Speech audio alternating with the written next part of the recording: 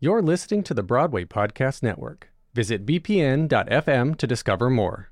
Hello, it is Ryan, and I was on a flight the other day playing one of my favorite social spin slot games on ChumbaCasino.com. I looked over at the person sitting next to me, and you know what they were doing? They were also playing Chumba Casino. Coincidence? I think not. Everybody's loving having fun with it. Chumba Casino is home to hundreds of casino-style games that you can play for free anytime, anywhere, even at 30,000 feet. So sign up now at ChumbaCasino.com to claim your free welcome bonus. That's ChumbaCasino.com and live the Chumba life. No purchase necessary. VGW. Void were prohibited by law. See terms and conditions. 18+.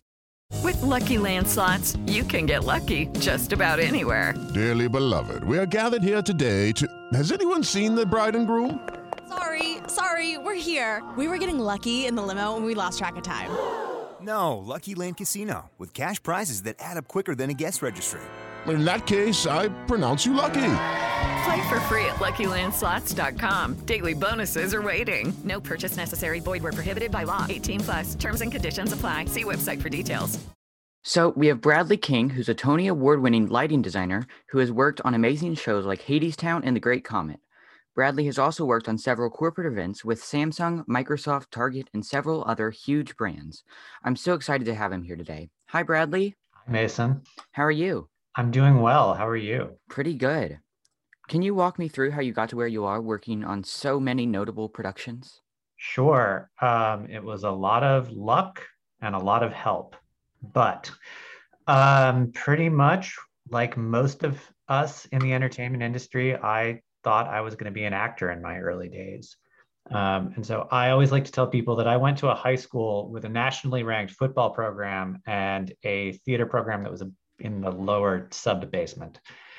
But I was very lucky. In ninth grade, I had this wonderful drama teacher named Mike Himmelfarb, who fresh out of college came back to teach at my high school and pretty much built a theater program or reinvigorated a theater program from the ground up. So he got me very involved in not just acting and not just singing, but also sort of every aspect of putting on a production. So while I was also auditioning and while I was also in the shows, I was hanging lights and I was building scenery and I was sewing costumes and I was figuring out how to make sound cues.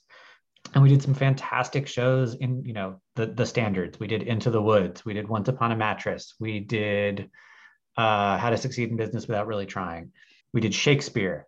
And then throughout high school, I had a group of friends who were all doing this with me. And one of them was a musical genius by the name of Derek Wang, who is enjoying quite a bit of success with an opera called Scalia Ginsburg at the moment.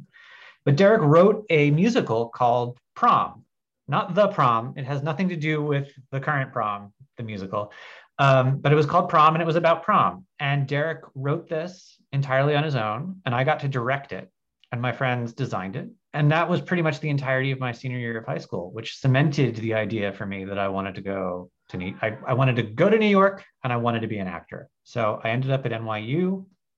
I was very lucky to end up at NYU. And over the course of my time at NYU, I, again, wanted to do everything. I wanted to act. I especially wanted to direct. I had a great time directing Prom. And so after my first year at NYU, I sort of started narrowing my path down. And I thought, well, you know what? Directing is really, really more my bag than acting is. And one of the hallmarks of my directing program in NYU undergrad was I only got to direct one show, but I had 10 classmates who were also directing shows and they needed designers. So because I had done all of this stuff in high school, because I knew which end of the light came out of, they said, hey, Bradley, will you design lights for my week 3 show? Hey, will you design my week 5 show? So I ended up designing lights for 6 or 7 of those 10 shows that semester. And I realized I really liked it. And what I especially liked about it was the fact that people weren't looking to me for the answers like they were when I was directing a show. So it was a little bit lower key. And it was something that really spoke to me. And I had a fantastic lighting design teacher at NYU named Lenore Doxey, who we were very unfortunate to lose a few years ago. And Lenore taught me so much about how to use color and how to use shape and how to really think about a space and how to think about the text as I was designing it. And Lenore sent me down a path of some really fantastic internships, one at Glimmer Glass Opera, which is now Glimmer Glass Festival, where I learned how repertory opera works and how you can get a show on stage at 10 a.m. and focus it and be ready for a 2 p.m. performance, and then get rid of it at 5 o'clock and get another set on stage and be ready for a production of a different opera that night at 8. And then after that internship, she set me up with one at Seattle Repertory Theater. And the most amazing thing about my internship at Seattle Repertory Theater was it was a true design internship. It was not an electrics internship. I really enjoyed being an electrician, and I liked hanging lights, and I liked focusing, and I liked figuring out how everything worked. But I really wanted to be a designer. And the internship at Seattle Rep was a true design internship. It was a local IA house, so I wasn't allowed to touch anything. So I got to sit next to people like Hal Binkley and Don Holder and Jane Cox, all of whom really became friends and mentors to me as I tried to launch this nascent career back in New York. And piecing together, doing my own tiny shows in New York, assisting on slightly larger ones for folks like Don and Jane and Hal, that set me back on the path to eventually graduate school. I held off on graduate school until I knew exactly what I wanted to get out of it. And in my case, I knew, A, I did not want to pay for it, so I was not going to go anywhere that didn't offer me a scholarship. And B, I wanted just time to sit with a process from start to finish and not rush through it and not have to worry about getting it up on stage, like truly take my time with a text or a piece of music and come up with a solid foundation for a design process. So that's what I was lucky enough to get out of NYU. And then I had gone to college with this young lady named Rachel Chavkin, who called me up one day and said, hey, I've got this really weird pop opera by this composer, Dave Malloy, and I think you'd be a really good fit for it. And I interviewed at Ars Nova one day in 2012, and then fast forward 4 years and we opened it on Broadway. And that's sort of like the perfect encapsulation of my career right there, is just being lucky enough to be in the right place at the right time with a lot of great people behind me. So that's kind of my 5-minute spiel on how I got where I am now. That's an amazing story. So when this episode is released, there's about 7 or 8 weeks until Hadestown reopens on Broadway, which leads me to the question of how involved are you with conversations as they reopen? That's a great question. We're still sort of figuring that out. I've been involved in a lot of conversations as part of USA 829, which is the designers union, about how everyone's going to be coming back to work safely and what we need and what we should be asking for to make that happen. In terms of the individual shows, you know, rebooting a show like Hadestown, in theory, I shouldn't be needed for, because we basically hit pause in March. The show had been up and running for not quite a year. We were almost to hit, or we were about to hit our 1-year anniversary when we got shut down. And I have a fantastic team of electricians at the Kerr who are responsible for sort of the maintenance and the day-to-day operations of the show. So they are totally capable of handling the restart on their own without me. I'm sure it's going to be very difficult for me to stay out of that room just because we are all so dying to be back in a room with each other once again. But really beyond just making sure that we're all on the same page and that we ease back into it and we don't try and rush it or do it unsafely, you know, being out of work and not exercising those muscles, not literal muscles, but, you know, the mental muscles of doing a show that you've been doing 8 times a week. You can't just jump back into that. It needs to happen slowly and methodically and safely. So that's what we've been talking about. You know, what was the world of theater like when we left, and what was the world of Broadway like when we left? And what kind of world do we want to come back to is another big conversation that we're having right now. So there's been lots of discussion. Fortunately, we still have some time before we're all back in a room together, but I'm also grateful that we have some really amazing producers who are committed to answering these questions. So we're very lucky. Yeah. Hello, it is Ryan, and we could all use an extra bright spot in our day, couldn't we? Just to make up for things like sitting in traffic, doing the dishes, counting your steps, you know, all the mundane stuff. That is why I'm such a big fan of Chumba Casino. Chumba Casino has all your favorite social casino-style games that you can play for free anytime, anywhere with daily bonuses. That should brighten your day a little. Actually, a lot. So sign up now at ChumbaCasino.com. That's ChumbaCasino.com. No purchase necessary. VGW Group. Void where prohibited by law. See terms and conditions. 18+. Okay, round 2. Name something that's not boring. Laundry? Ooh, a book club. Computer solitaire, huh? Ah, oh, sorry, we were looking for Chumba Casino. That's right, ChumbaCasino.com has over 100 casino-style games. Join today and play for free for your chance to redeem some serious prizes. ChumbaCasino.com. No purchase necessary. Void where prohibited by law. 18 plus. Terms and conditions apply. See website for details. So I'm going to backtrack a little bit. And you said that Rachel had asked you to be a part of a show that opened on Broadway. Is that how you go into most shows, or is there an interview process? How does that all work? It really depends. Certainly when I was fresh out of school, I would say it was like 50-50. Like I had met friends in school who became directors or choreographers who would call me up and just say, hey, Bradley, will you come do this tiny show with me in a basement for no money? And I love these people. So I would say, yes, of course, I will come do this tiny show in a basement for no money. And then I would be introduced to other directors who would say, hey, I'm thinking about you for a project. I'd like to come talk to you. Can you show me some of your work? The further away I get from school and sort of my early career, the less that is a thing, just simply because I'm lucky enough to sort of have people know who I am and like what my deal is. So they're already thinking that it's not an unknown as to whether or not they'll want what I do as part of their project. Any conversation we have is more like, are we going to get along as people and collaborators? So definitely that part of the conversation is still a thing, but I'm less reliant on my portfolio now than I was, say, 10 years ago. Yeah, and I'm going to move into more design-oriented questions. So a huge thing nowadays in musical theater is moving fast and fast transitions.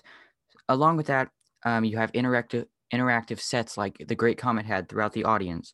So the big challenge is lighting everything and making it flow together and not be robotic. So how do you conquer this challenge and make everything look flawless time and time again? That's the $1 million question, isn't it?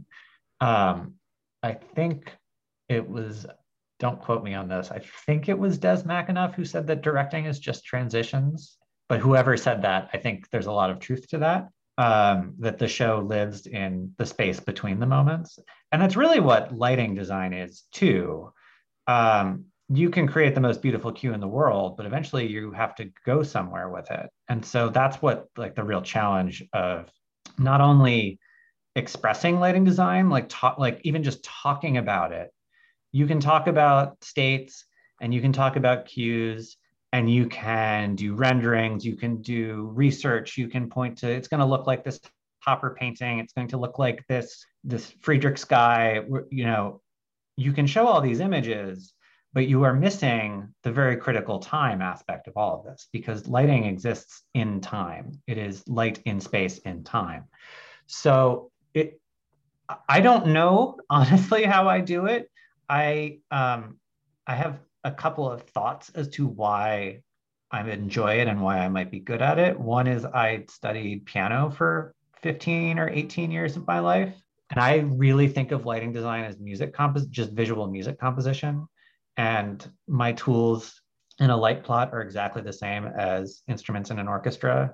And just as Beethoven had strings and woodwinds and percussion, I have spots and washes and strip lights. And it's how you assemble those things together into making something harmonious that's where I find the most interest and the most love in lighting design, which is also why I really like doing musicals, because I am scoring along to something that already exists. So I find that much easier. But it's really just being tuned into the room and what's going on and being aware of all of these elements and then learning how they all fit together to orchestrate something. Absolutely.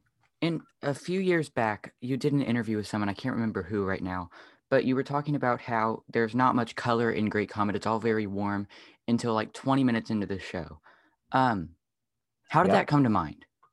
What was going through your head when you were considering that?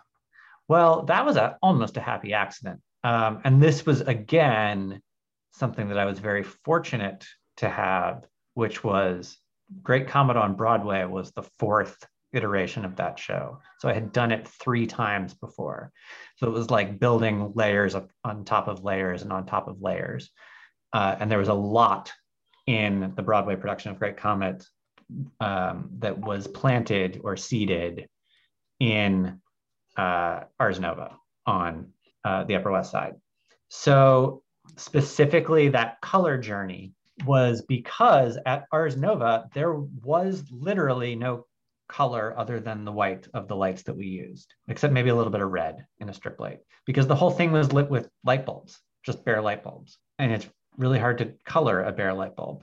So Ars Nova was entirely just warm incandescent light. When we moved to the tent, which was project number 2, we had a few moving lights. So those could change color. And it was just kind of a happy accident that I wasn't planning on using the color in the moving lights. I was just thinking of them as these are just movable specials. We're going to tune the color so that it matches the light bulbs. We're not going to start going crazy here.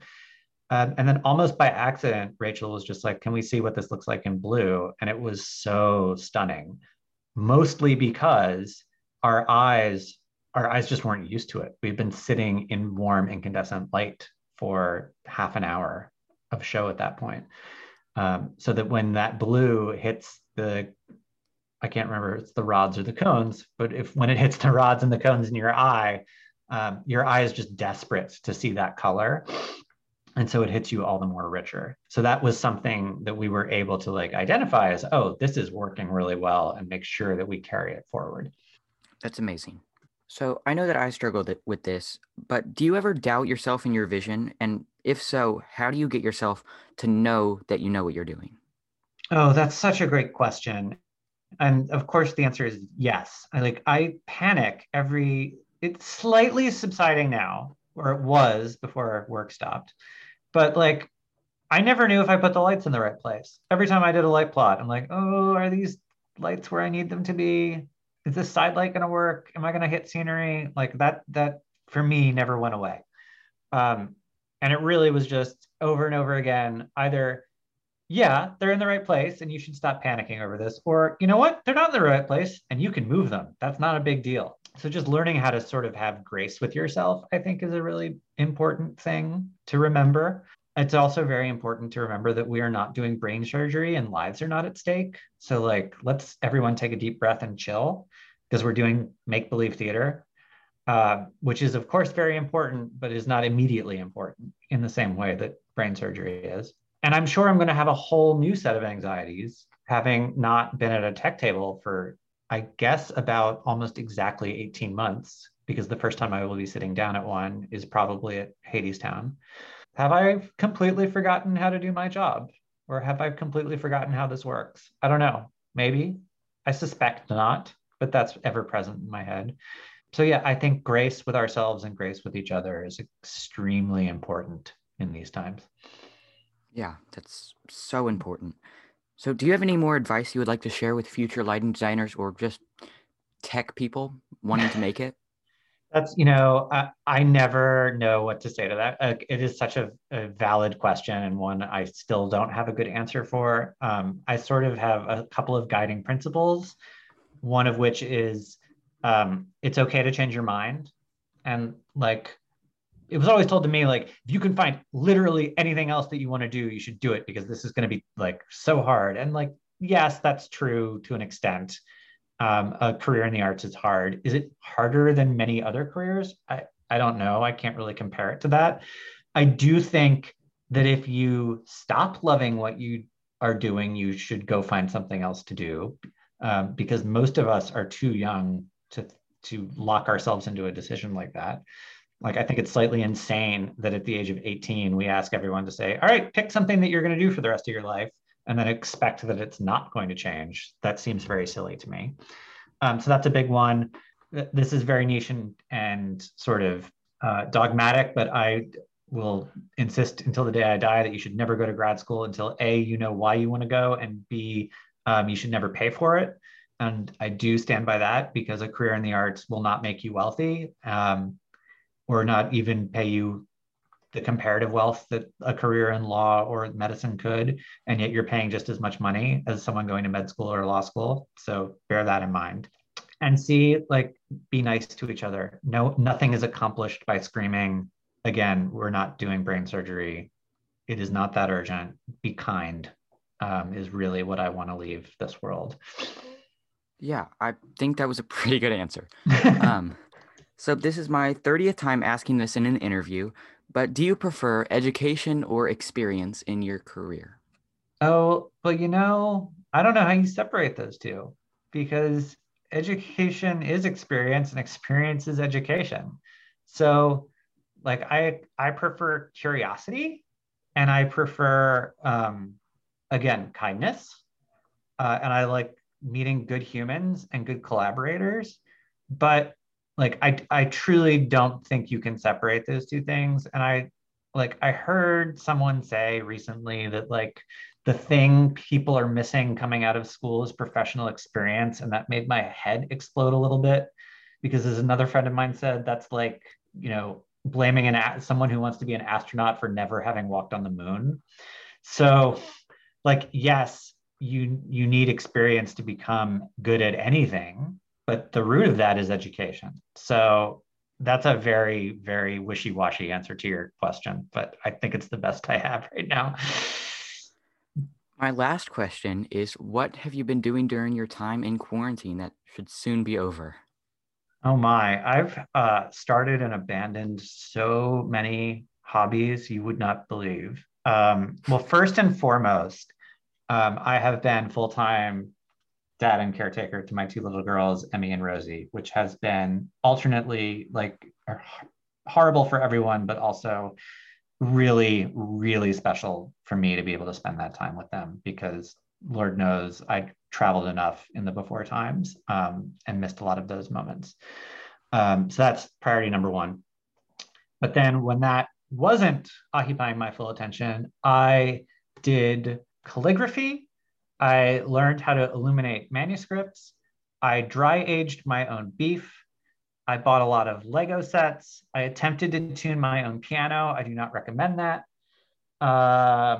What else I bought a new set of golf clubs, which I have not really used. I have just been like cycling through anything that pops in front of me on the internet in a really bad way, but I've been keeping busy, I guess.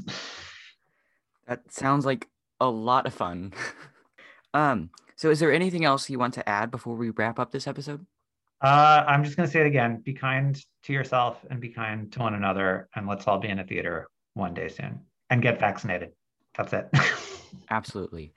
Well, thank you so much for taking the time to talk to me, and I hope I can meet you someday in person soon. I can't wait. Thank you so much, Mason.